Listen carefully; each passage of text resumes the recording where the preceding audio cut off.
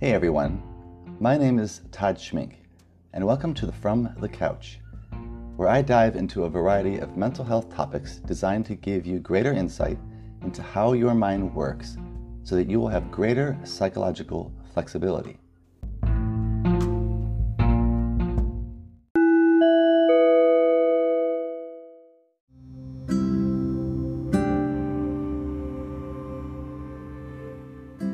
Who is the only person you can truly and legitimately compare yourself against?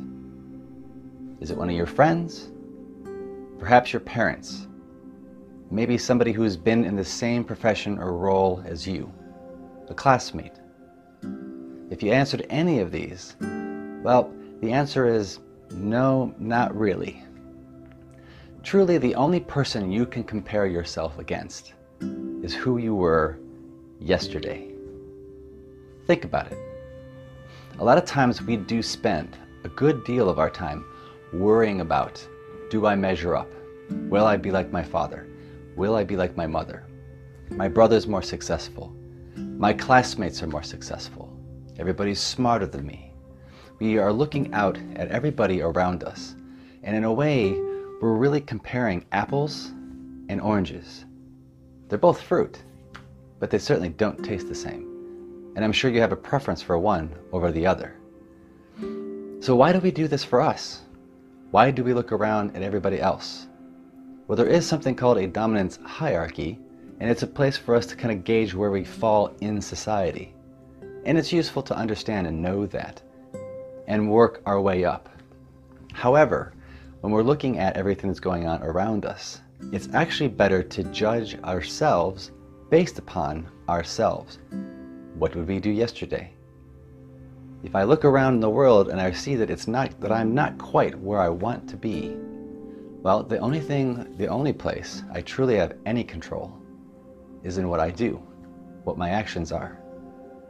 So I can compare myself to where I was a year ago, to where I was 5 years ago. Ask yourself, are you better? If not, what could you be doing? What should you be doing? And more importantly, is it something that matters to you? Is it something that you value highly above all things? This is partly why I do so much values work. So if we know what it is that we value, we can begin to move in that direction. Otherwise, we just get stuck on a treadmill, just running around, running in circles, getting nowhere. And with this comes all the emotional baggage, all the emotional pressure, and then the social pressure, and then our own thoughts, our own cognitive pressure. It all builds up. So ask yourself, where are you today? Where would you like to be tomorrow? What kind of gift will you give your future self? And can you compare? Can you come up with actual goals that we can work on? Something that you could actually look at tomorrow and see if you were a better person then than you are now. So again, truly the only person you can compare yourself to is who you were yesterday. Keep that in mind.